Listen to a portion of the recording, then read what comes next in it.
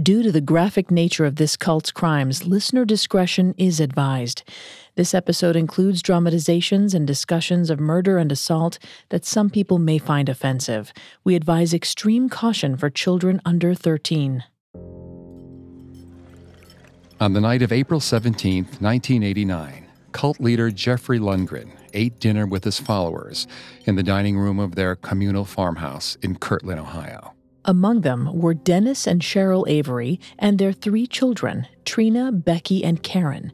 Trina was 14. She got good grades in school, though she still slept with stuffed animals. Becky was 12, had an outspoken personality and made friends easily. Karen was 6, always giggling and had a slight lisp. She was picky about her food that night, refusing to try the corn on her plate. The group started eating dinner a little after 6 p.m. Dennis was a slow eater, but by 7:30 everyone was full. However, by 11 p.m., the entire Avery family would be dead. Their murderer was sitting across the table.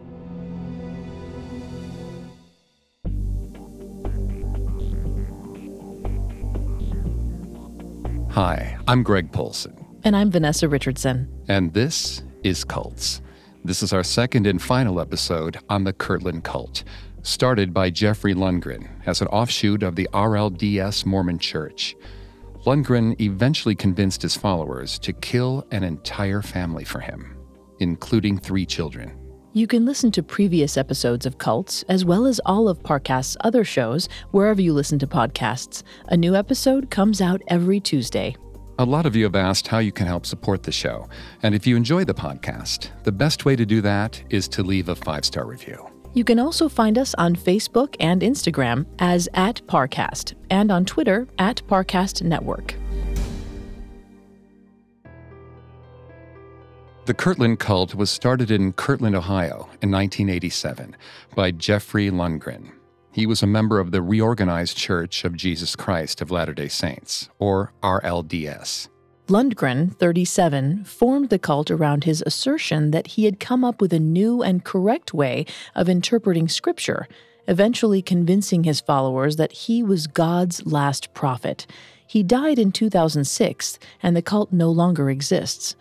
In the first part of our 2-part episode, we heard about Jeffrey Lundgren himself, how he grew up with demanding parents and met his wife Alice while failing out of college, how he was fired from a series of jobs for stealing, and how his religious views began to differ wildly from those of the RLDS. Today, we'll broaden our focus from Lundgren to the cult he founded, the Kirtland cult.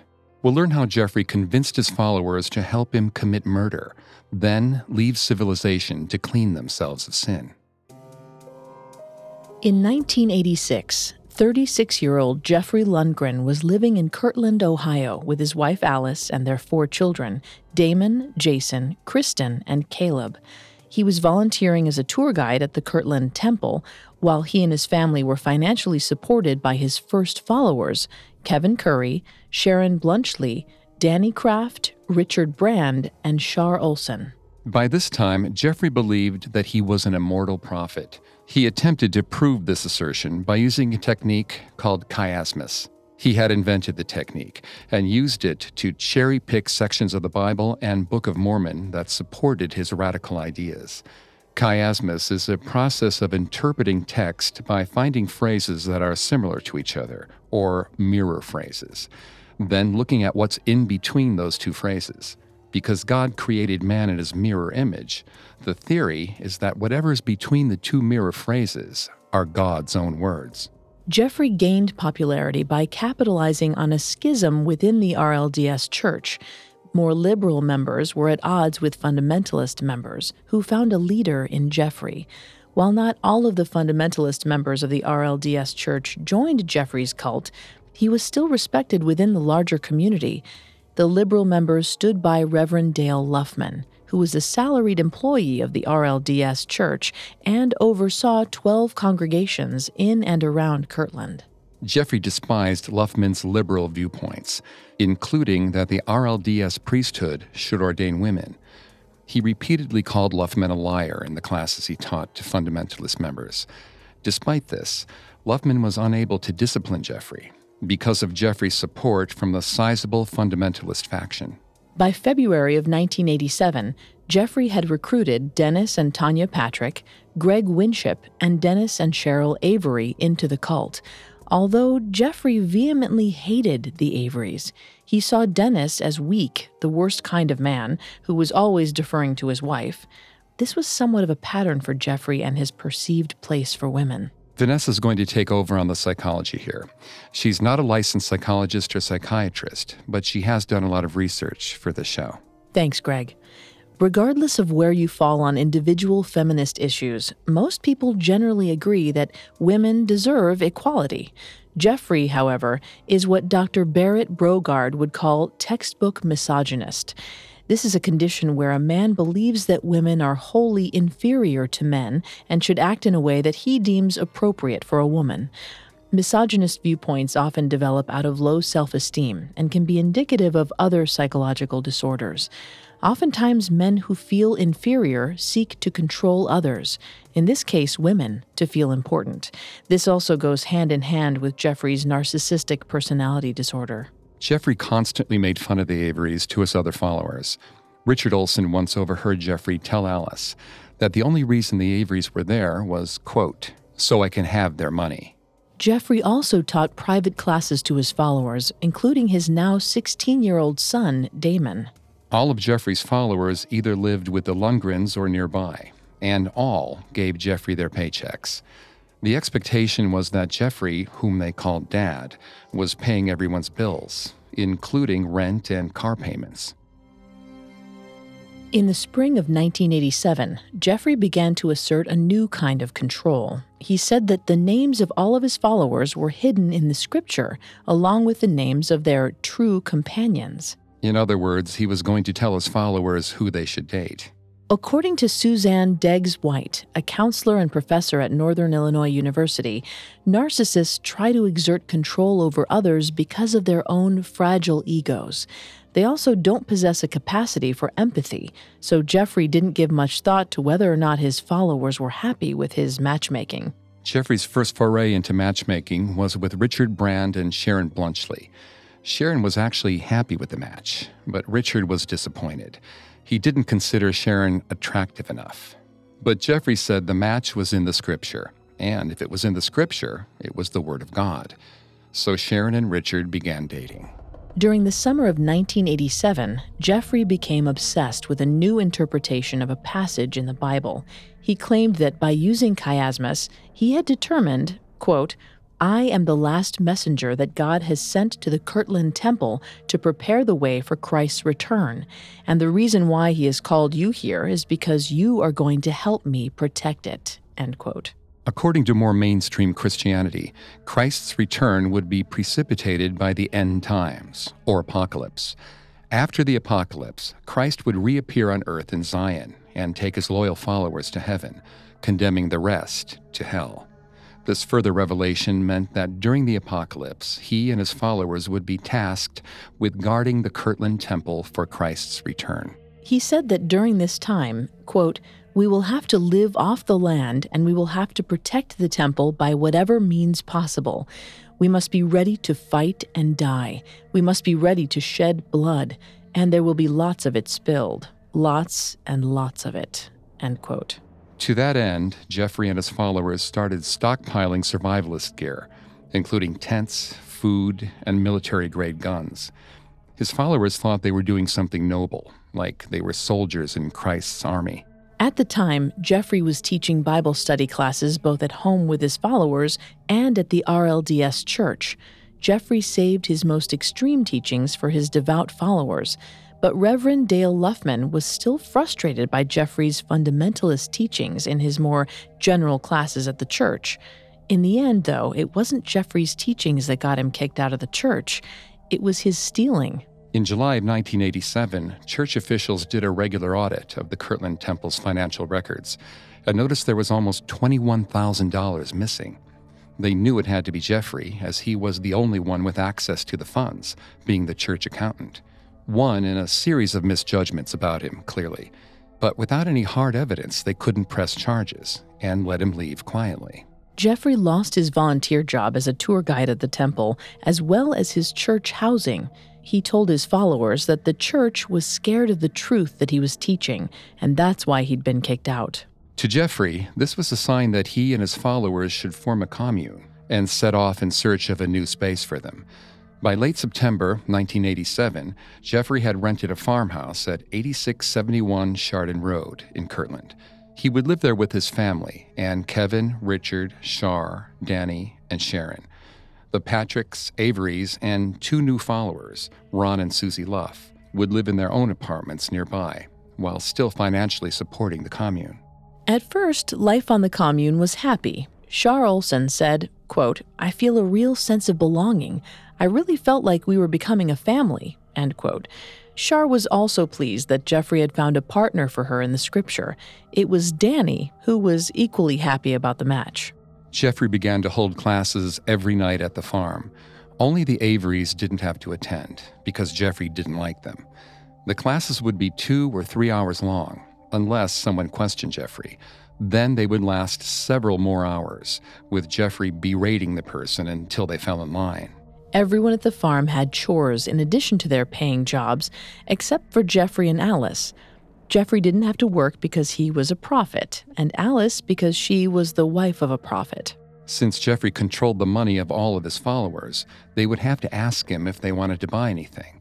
Usually he'd tell them there wasn't enough money, but it seemed like he always had enough to spend on his own family. Like when Alice didn't like what one of the followers had made for dinner, Jeffrey would go to Red Lobster and get a shrimp party platter. The Lundgrens would eat it alone together in their bedroom. But after only a couple weeks on the farm, Jeffrey became dissatisfied. While he had control over his followers, he missed the attention he'd gotten while giving tours and teaching his classes at the church. As always, he claimed to have found an answer to his problem in the scripture.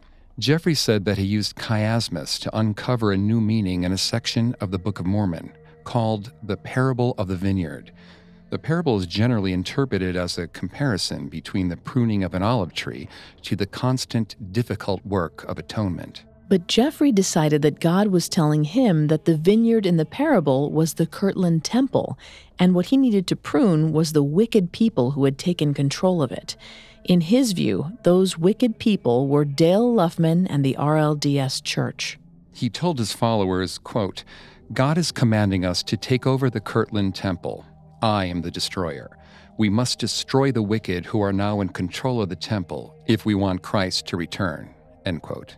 His followers believed Jeffrey and began to prepare for the temple takeover. As Dennis Patrick said, quote, "I had always believed in the scriptures. They couldn't be wrong, and everything Jeffrey showed us came directly out of the scriptures," end quote. Jeffrey primed his followers for the takeover by showing them war movies like Apocalypse Now and focusing on the more violent sections of the Bible in which an avenging God would kill the wicked.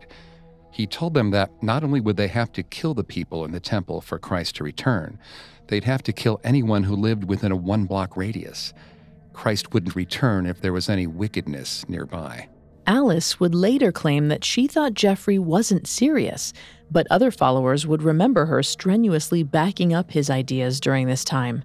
Kevin Curry said that Jeffrey would make a proclamation, and then Alice would, quote, "rush in and convince everyone that what Jeffrey was saying was the truth," end quote. Jeffrey had 11 adult followers at this point, and the only ones who weren't in on the plans were the Averys. Jeffrey told his followers, quote, "The Averys are so stupid that the first they will know about the temple takeover is when they see us on television inside the temple," end quote. Jeffrey kept them around because he wanted their money, but after the apocalypse, they were on their own. Jeffrey also picked out a date for the takeover. He said that he had interpreted symbols on the front door of the temple to mean they were supposed to attack on May 3rd, which made sense because that was also Jeffrey's birthday.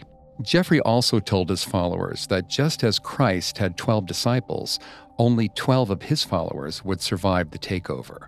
At this point, that meant about half the group would be killed. This claim was a way of sowing division and distrust within the group, creating a competition over who was pure enough to be one of the 12.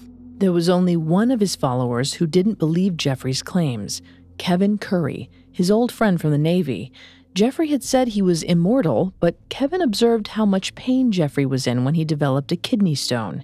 Were immortal beings even supposed to get kidney stones? Kevin realized, quote, "We were feeding off his fantasy, and he was feeding off our fantasy. And together, we were creating an even bigger and bigger fantasy that was beginning to take on a life of its own," end quote. On February 17th, 1988, Kevin decided to get out. He was scared of Jeffrey by this point. He knew the group had been stockpiling weapons and was ready to use them. When he went into work that morning, he left his car and headed to the bus station. He didn't tell anyone, even his own mother, where he was going. Jeffrey was furious. When he realized Kevin wasn't coming back, he said, quote, "Kevin's as good as dead. I'm going to track him down and kill him," end quote. Being deserted by one of his followers showed weakness, but Jeffrey eventually rationalized that Kevin would be killed in the apocalypse triggered by the temple takeover, so he'd be dead soon anyway. By mid-April of 1988, Jeffrey had added another tantalizing part to his vision of the takeover. He told his followers that they would all see Jesus Christ in person after they took the temple. The group also added another member, a cousin of Jeffrey's named Debbie Olivares. Debbie had recently gotten divorced and was intrigued by Jeffrey's promise that he could find her a new mate in the scriptures. He told her, quote, "You will never have a normal relationship unless I help you. You will never find the man you want. I am the only person who can do that for you," end quote. She moved into the farmhouse, and Jeffrey declared that Greg Winship was Debbie's true companion. Meanwhile, in Buffalo, New York, Kevin Curry began to get nervous.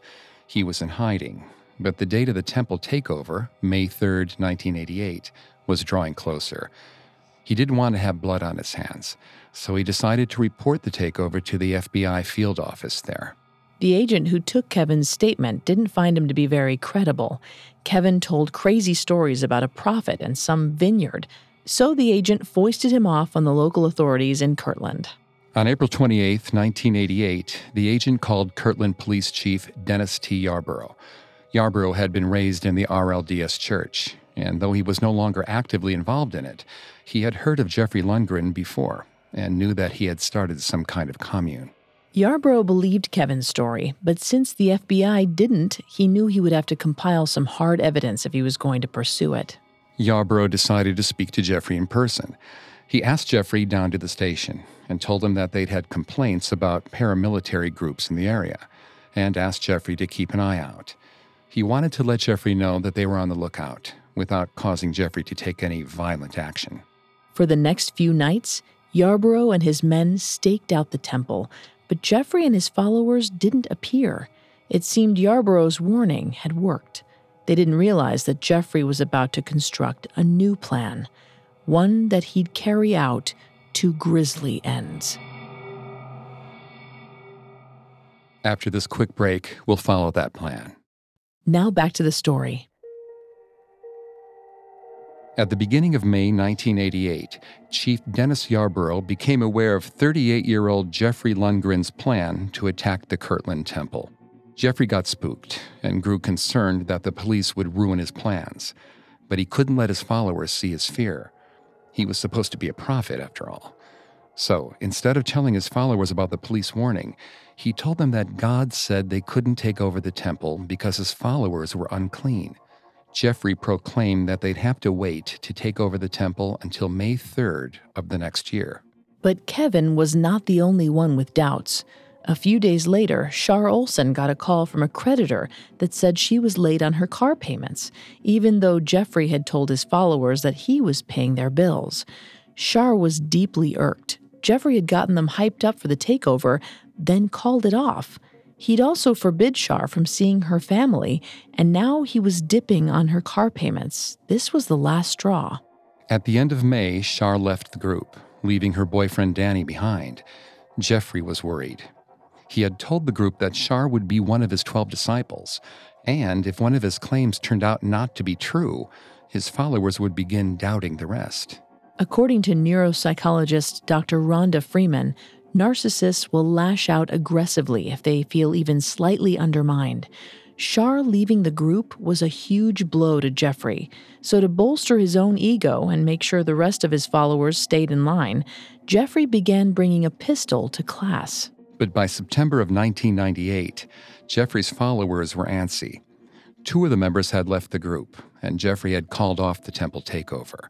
Jeffrey felt he had to regain control.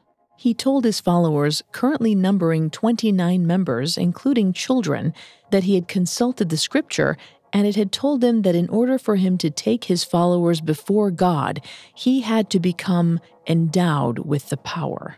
In order to obtain said power, he had to kill the wicked and offer them to God as a blood sacrifice. The scripture also told Jeffrey that the wicked people had to come from his own flock. And it was clear to Jeffrey who the wicked ones in his flock were: the Averys. The Averys hadn't been coming to class at the farm much because Jeffrey didn't want them there. Nevertheless, the Averys remained loyal to Jeffrey. Jeffrey said that it was because he gave them a chance to feel special, saying, quote, "They believed that Jesus Christ wanted them to be his disciples. Can you imagine them as his disciples? But they believed it was true because they wanted to believe it was true. And as long as they believed I could take them to meet God, then they were going to follow me." End quote. Jeffrey didn't hate only Dennis and Cheryl Avery, but their daughters, Trina, Becky, and Karen, too. He thought they were badly behaved, though his followers later remembered them as sweet girls. Still, Jeffrey was the leader, and if he treated the Averys badly, so did the rest of the group. Outside the group, Dale Luffman was still trying to take Jeffrey down. Jeffrey had already been asked to leave as a tour guide at the temple, but Luffman managed to get Jeffrey officially excommunicated from the church on October 10, 1988. Chief Yarborough was also gathering information on Jeffrey, but wasn't working with up-to-date intelligence. He interviewed Shar Olson and Kevin Curry, but they had both left the group before Jeffrey developed the plan to kill the Averys. Yarborough thought Jeffrey still planned to attack the temple the next year, 1989, and had no idea about his other plan. On the same day that Jeffrey was excommunicated from the church, October 10th, a double rainbow appeared over Kirtland. Jeffrey interpreted the rainbow to be one of the 7 seals. In the Bible's book of Revelation, the opening of the 7 seals triggers the apocalypse. Jeffrey thought this rainbow was the opening of the first seal. As a prophet, it was Jeffrey's job to open the rest of the seals. And according to Jeffrey's interpretation of the scriptures, God had put a time limit on it. Jeffrey now had 6 months to commit his blood sacrifice and endow himself with the power to take his followers before God, and only a year to open the other 6 seals. Somewhere in there, the plan to massacre the Kirtland temple fell to the wayside. The 6-month time limit for the blood sacrifice would be up in April of 1989. Jeffrey, now nearly 39, spent the next several months getting the rest of his followers used to the idea of murder. By the end of March 1989, everyone was on board. No one who was sinful could meet God, so Jeffrey told his followers that after the murder of the Averys, they would need to head out into the wilderness. There, free from society's evils, they would all become pure. So Jeffrey's followers prepared both for the murder of the Averys and their subsequent trek out into the wilderness. It was a busy spring. Like many narcissists, Jeffrey Lundgren had found a scapegoat. According to author and psychotherapist Andrea Matthews, narcissists believe themselves to be special and never at fault for any problems around them. They will frequently assign blame for their problems to a scapegoat so that they never have to take responsibility. Jeffrey had chosen the Avery family to be his scapegoat. They were wicked, and they were the reason he and his followers had yet to meet God. It seems like Jeffrey chose the Averys as scapegoats merely because he didn't like them. That's part of it, but there could be a deeper reason. According to forensic psychologist Dr. Nancy Schmidt-Gessling, it's possible that Dennis Avery in particular reminded Jeffrey of himself.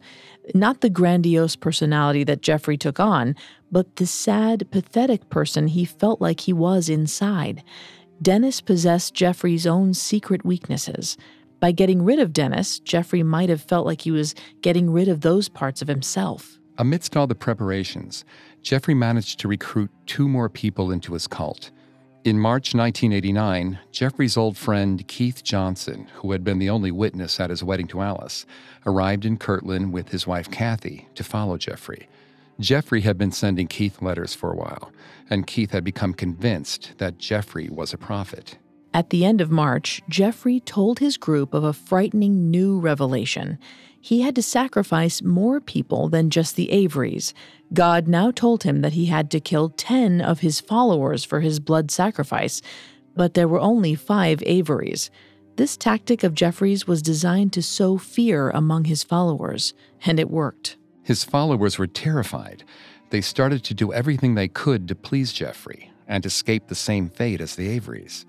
On April 4th of 1989, Jeffrey married Greg and Debbie, and then Richard and Sharon the next day. They knew the marriages would make Jeffrey happy because he had told them they were true companions for each other. On April 10th, Jeffrey, Ron Luff, and Keith Johnson dug a hole in the barn where the 10 people would be buried. Jeffrey thought of Ron as strong and disciplined and had made him his right-hand man. Everyone in the group put their notices in at work, including the Averys. Jeffrey had told them about heading out into the wilderness, so there was no need to keep their jobs. And if no one was expecting the Averys at work, no one would report them missing. On Sunday, April 16th, Jeffrey got nervous about killing 10 people. Everyone disliked the Averys, but he might create discord by murdering well-liked followers. As usual, he consulted the scripture, and lo and behold, God told him that he now only had to sacrifice 5 people. God also told him that the next day, April 17th, 1989, was the day that he should kill the Averys. Jeffrey was under pressure to act. By this point, he seemed to believe his own lies. He really was an immortal prophet. He later recollected, quote, "I was going to set into action events that would make the world as we know it come to an end, events that would bring about the return of Jesus Christ," end quote. On the morning of April 17th, Greg Winship called the Red Roof Inn in Kirtland to make a reservation under Dennis Avery's name. If the police ever searched for the Averys, their record would show the inn as their last address, throwing them off the scent. At 6 p.m. that night, the Avery family arrived at the farmhouse for dinner. Jeffrey and his followers ate roast beef and mashed potatoes with the family they were about to kill. After they finished, Jeffrey had Cheryl Avery write a letter to her mother, explaining that they were headed out of town for a while and not to worry. Alice left the farmhouse with the 3 younger Lundgren children, Jason, Kristen, and Caleb, so they wouldn't be around for the murders. Jeffrey warned her to call before returning. Jeffrey gathered Rob Luff, Greg Winship, Richard Brand, Danny Kraft, and his 18-year-old son Damon into his bedroom. They were his favorites, the ones he trusted to assist in the murders. He confirmed that they were ready, and then they all headed out to the barn. Dennis, Cheryl, Trina, Becky, and Karen Avery remained in the dining room, wondering where everyone had gone. Ron came back and told Dennis to follow him to the barn. Jeffrey wanted to discuss the wilderness preparations with him. Dennis and Ron walked to the barn, and when Dennis stepped inside, Ron prodded him with a stun gun, but it didn't knock him out. In pain and confusion, Dennis screamed out, quote, "What are you doing, goddammit? This isn't necessary," end quote. The rest of the men easily overpowered Dennis and bound him with duct tape. They threw his body into the hole they had dug, and Jeffrey took out his gun, a .45. Jeffrey fired twice into Dennis's chest, then told the other men to gather around, saying, "All right, everybody, come look at this. Come see what death is." Damon, who was still in high school, started crying at the sight of Dennis Avery lying at the bottom of the pit, covered in blood. Jeffrey sent him to act as the lookout during the rest of the murders. Next, Ron brought out Cheryl, telling her that Jeffrey needed to talk to her. When she entered the barn, the pit wasn't visible to her, so she didn't realize what had just happened to her husband. Ron explained that they needed to put duct tape around her hands, feet, and over her eyes. Cheryl had become habituated to following orders.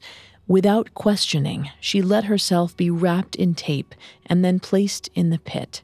She had no idea that she was lying next to her dead husband. Then Jeffrey shot her. He used a different gun than he had used on Dennis. He thought he was going to kill a lot more people in the apocalypse, so he wanted to experiment with different firearms in order to prepare. One by one, Ron brought out the Avery children from the living room of the house, telling them that their parents needed them. When each entered the barn, they were wrapped in duct tape like Cheryl, placed in the pit, and shot. Jeffrey showed no emotion when he pulled the trigger, besides mild enthusiasm for testing different types of guns. Karen Avery, the youngest, was only 6 years old. Ron Luff fetched her last, giving her a piggyback ride to the barn. By 11 p.m., all the Averys were lying dead at the bottom of the pit. Jeffrey told the other men to cover their bodies with lime to help them decompose faster. They covered the lime with a layer of rocks, then dirt, and covered the area with trash to hide the signs of digging. Afterward, Jeffrey, Alice, and Damon went to the Red Roof Inn and cleared the room of all the Averys' belongings. When they were done, Jeffrey called everyone back to the farmhouse for class. There, Jeffrey opened the Book of Mormon and read out loud, quote, "Behold, the Lord slayeth the wicked to bring forth righteous purposes," end quote. Many members of the group cried. Jeffrey took the opportunity to remind them that he could have killed 10 of them that night, but instead had only killed 5. Alice took on her normal supportive role, telling everyone, quote, "You need to be thankful for this man. He's going to take you to see God. He did this for you," end quote. Class was dismissed. The members who lived at the house went to bed. The others went home. Jeffrey sorted through all of the Averys' belongings, picking out things that he liked and wanted to keep. He burned the rest in the fireplace. After this break, we'll explore the aftermath of the cult's murders. Now, back to the story. On April 17, 1989, members of the Kirtland cult had murdered 5 of their own, the Avery family, in cold blood. The very next day, April 18th, Chief Yarborough, 6 police officers, and 16 FBI agents headed over to the farm. The timing was purely coincidental. Law enforcement still believed that Jeffrey was planning to attack the Kirtland Temple on May 3, 1989, since he had backed out of attacking it the previous year.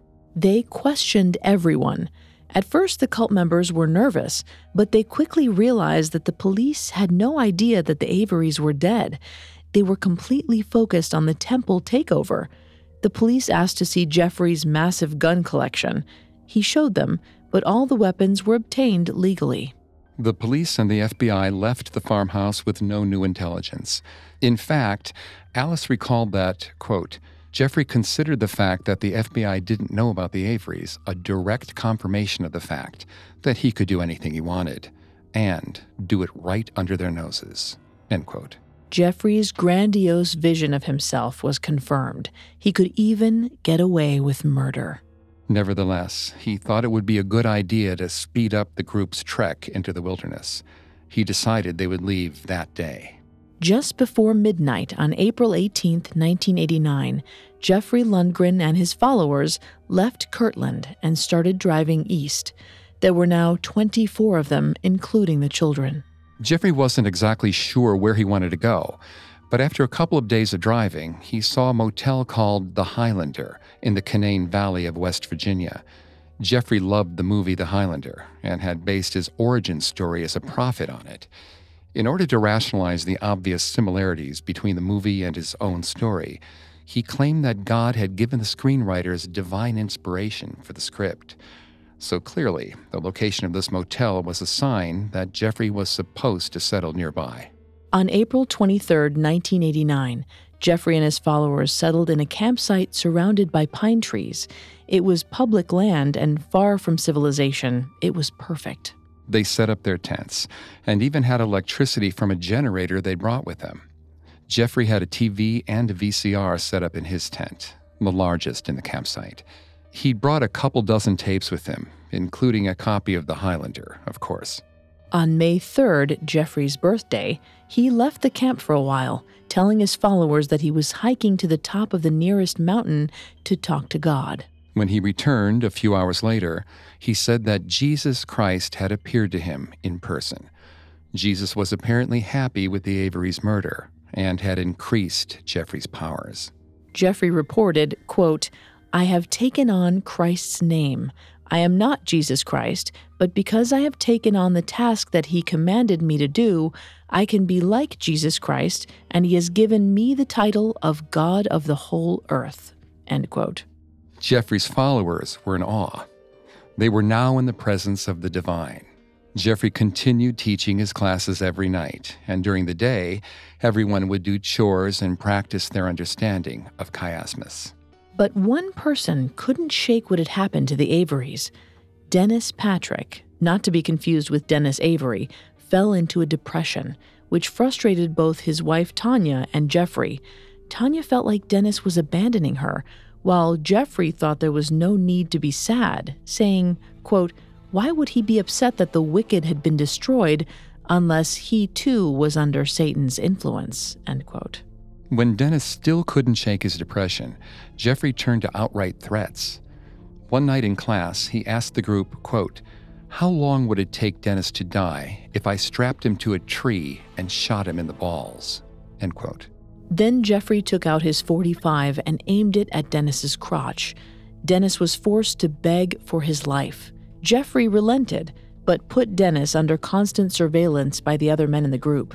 He also forbade Dennis to speak to his wife Tanya and daughter Molly and had them move into his own family's tent. But Jeffrey still wasn't done punishing Dennis. At the beginning of May, Jeffrey told Tanya, Dennis's wife, that he had feelings for her. Furthermore, he said he had consulted the scripture and found that Tanya was meant to be his second wife. Joseph Smith and other early Mormons in the 1800s practiced polygamy, though the church finally banned it in 1904.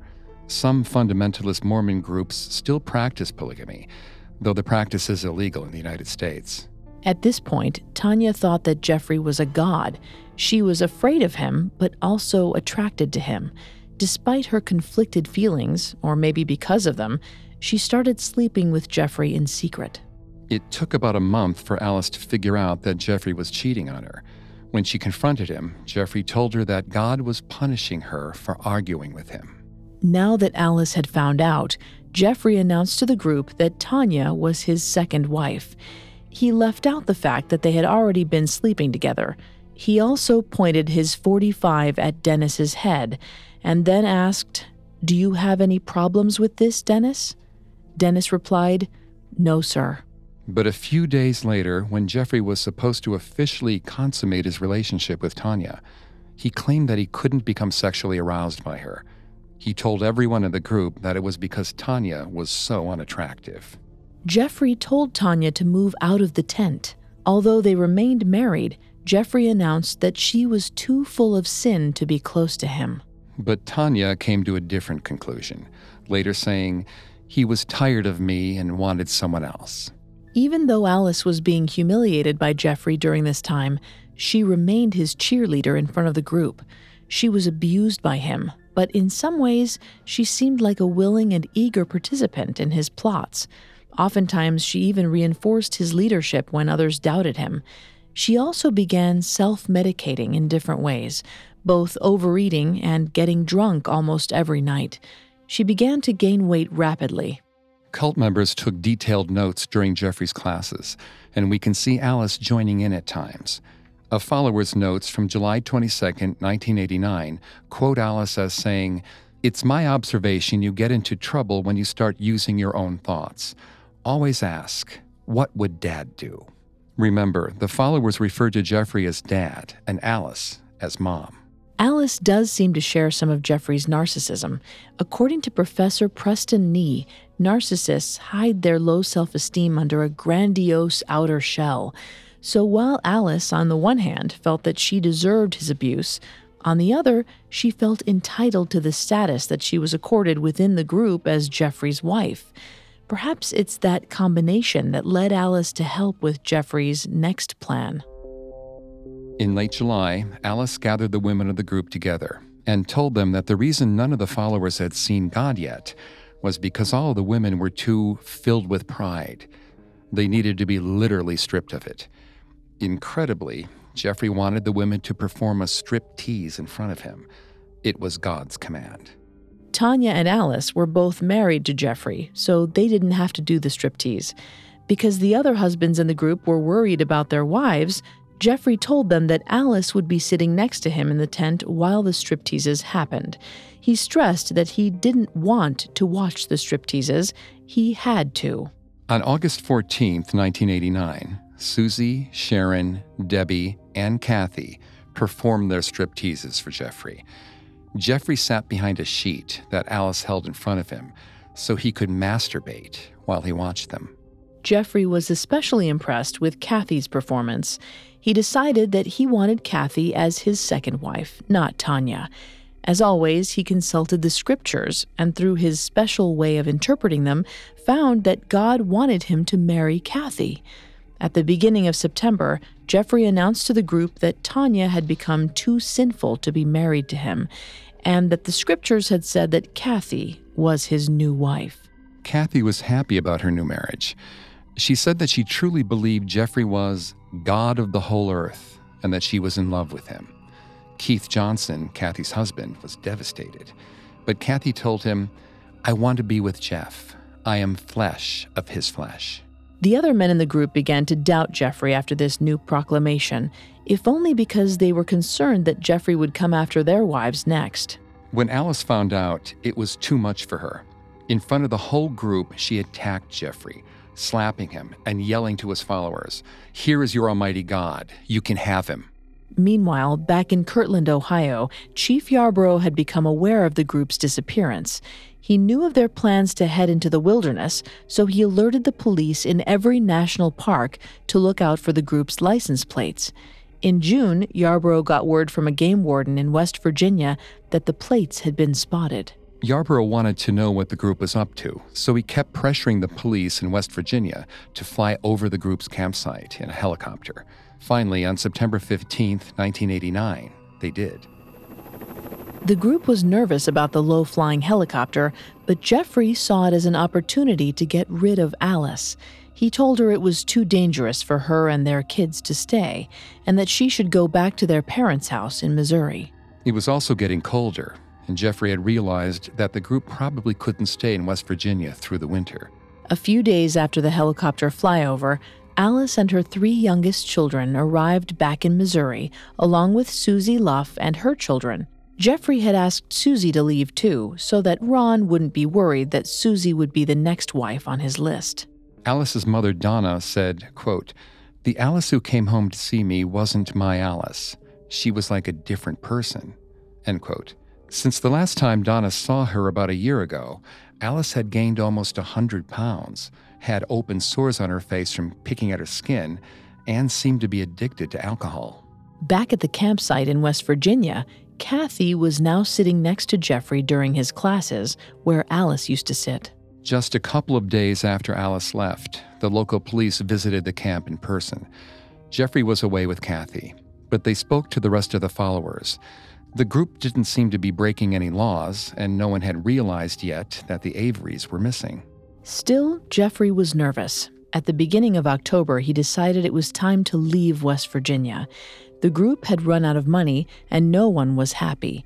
They scrounged together enough cash for gas, and on October 15th, 1989, after 5 months of camping, the entire group arrived back in Ohio on the verge of their own apocalypse. Kathy found a barn near Kirtland for most of the followers to live in. In a rare moment of good judgment, Alice decided to stay at her parents' home in Missouri, disgusted by Jeffrey and Kathy's relationship. Jeffrey would go visit Alice there sometimes. On October 31st, 1989, Richard and Greg took advantage of his absence as an opportunity to leave the group. They were exhausted from living in the wilderness for months, broke and tired of the group's infighting. Debbie was heartbroken. Jeffrey had said Greg was her true companion, but he had just left. She missed him, and she missed her family, whom she hadn't seen in months. The next time Jeffrey made a visit to Alice, Debbie fled to a friend's house. She was out. On November 15th, 1989, the police in West Virginia called Chief Yarborough to tell him the group was gone. Yarborough located most of the members back in Kirtland and called Kevin Curry to tell him the news. Kevin asked which of the members had gone to West Virginia, and Yarborough told him, including the names of the Averys. This made Kevin take pause. He didn't know the Averys were dead, but he was sure that Jeffrey wouldn't have brought them along to West Virginia because of how much he hated them. Yarborough realized that if the Averys weren't in West Virginia, that meant there hadn't been any record of them for months. He began making calls to try to track them down. Back at the barn, Jeffrey was becoming unhappy. It was cold, and his followers were annoying him. He decided it was time to ditch them. He gathered them around and told them he and Kathy were leaving. They'd be back in the spring when Jeffrey could pick up the search for how to open the rest of the 7 seals. His followers were stunned. They'd all left their lives behind. Most of their marriages were destroyed, and now their leader was abandoning them. Even though Jeffrey had abandoned them, some of the members still believed in him. It took concentrated efforts from concerned family members to break Jeffrey's hold on them. According to Harvard psychology professor Dr. John G. Clark, this is typical of cult deprogramming. By December, only Danny Kraft still believed in Jeffrey's teachings. Jeffrey took him, Alice, Kathy, and his children to California with him. On December 14, 1989, they arrived at a cheap motel in San Diego. Meanwhile, the rest of the group members met in an apartment where Sharon and Debbie were living. They discussed the murder of the Averys. Most of them didn't want to go to the police. They were worried that they would be held responsible. But that didn't sit well with Keith. On December 31st, 1989, he contacted an agent at the Bureau of Alcohol, Tobacco, and Firearms. Chief Yarborough was getting ready for a New Year's Eve party when the ATF agent called him. The agent had interviewed Keith, but thought he was crazy. His story about a family buried in a barn was too outlandish to be real. The agent wanted Yarborough to go over to the barn, but just to prove that there wasn't anyone buried there. At 9 a.m. on January 3rd, after securing warrants, Yarborough and 2 of his deputies arrived at the barn. After many hours of clearing the trash inside, they were finally able to make their way to the spot that Keith had indicated. At 4 p.m., they found evidence of digging. At 7 p.m., firefighters arrived to help with the excavation. As soon as the trash was cleared, a horrible smell immediately filled the barn. The firefighters began digging up the floor, but had to work in shifts, some only a few minutes long, because the odor was so bad. At 9 p.m., the firefighters found the first body. By the next day, the bodies of all the Avery family members had been uncovered. The bodies of the 3 young girls were so broken down that they had to be transferred to sheets before they could be lifted out of the pit. As the deputy placed Trina's body onto the sheet, her scalp and braids slipped off her skull and into his hand. Yarborough would remain haunted by what he saw and smelled in that barn for the rest of his life. The night of January 4th, 1990, Jeffrey learned about the discovery on the news while sitting in his motel room in San Diego. He quickly gathered everyone together and drove to a different motel called the Santa Fe, where Alice checked them in under fake names. Alice and Jeffrey decided to call Alice's mom, Donna, and ask her to come get the kids. They didn't want them to have to go on the run. The police were already tracking Donna's calls and swarmed her house before she could leave. They traced the number Jeffrey had called on to a payphone in San Diego. They staked it out. And when Damon made a follow-up call to his grandmother, they were able to follow him back to the motel. On Saturday, January 6, 1990, ATF agents arrested Jeffrey Lundgren on the sidewalk outside the hotel. Alice, Damon, and Kathy were arrested just after. The other members were quickly apprehended or surrendered themselves to police. Jeffrey would be charged with 5 counts of aggravated murder. La Tourette would seek the death penalty in his case. Alice was charged with 5 counts of aggravated murder and kidnapping. The kidnapping charge was added because the Averys had been restrained with duct tape before they were killed. Damon Lundgren, who was 18 by this time, Ron Luff, and Danny Kraft were also charged with murder and kidnapping. The rest of the cult members accepted plea deals for their part in the murders. Only Keith Johnson was given immunity for his testimony because his information had led to Jeffrey Lundgren's arrest. On September 21st, 1990, 40-year-old Jeffrey Lundgren was sentenced to death. After several failed appeals, Jeffrey was killed on October 24, 2006, by lethal injection at the age of 56. To the bitter end, Jeffrey clung to his belief that he was a prophet, perhaps even a god. All of Jeffrey's former followers now disavow him, and many have left the RLDS church as well. Still, the horrors of the Kirtland cult didn't end with Jeffrey's death. In March of 2010, Jeffrey's son, Caleb, was arrested for child abuse, accused of fracturing the skull of his 3-month-old daughter. Caleb had grown up in a violent cult and mentally had never left. Perhaps Jeffrey's real legacy was the cycle of abuse he left behind, one that kept spinning long after his death.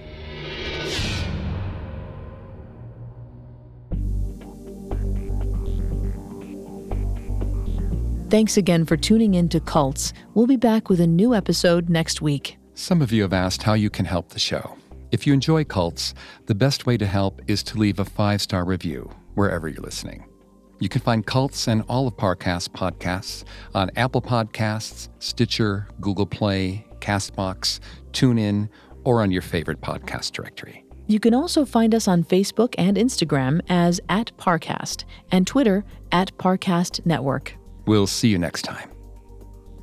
Cults was created by Max Cutler and is a production of Cutler Media and is part of the Parcast Network. It is produced by Max and Ron Cutler, sound designed by Michael Langsner, with production assistance by Ron Shapiro, Paul Mahler, Maggie Admire, and Carly Madden. Cults is written by Claire Epstein and stars Greg Polson and Vanessa Richardson.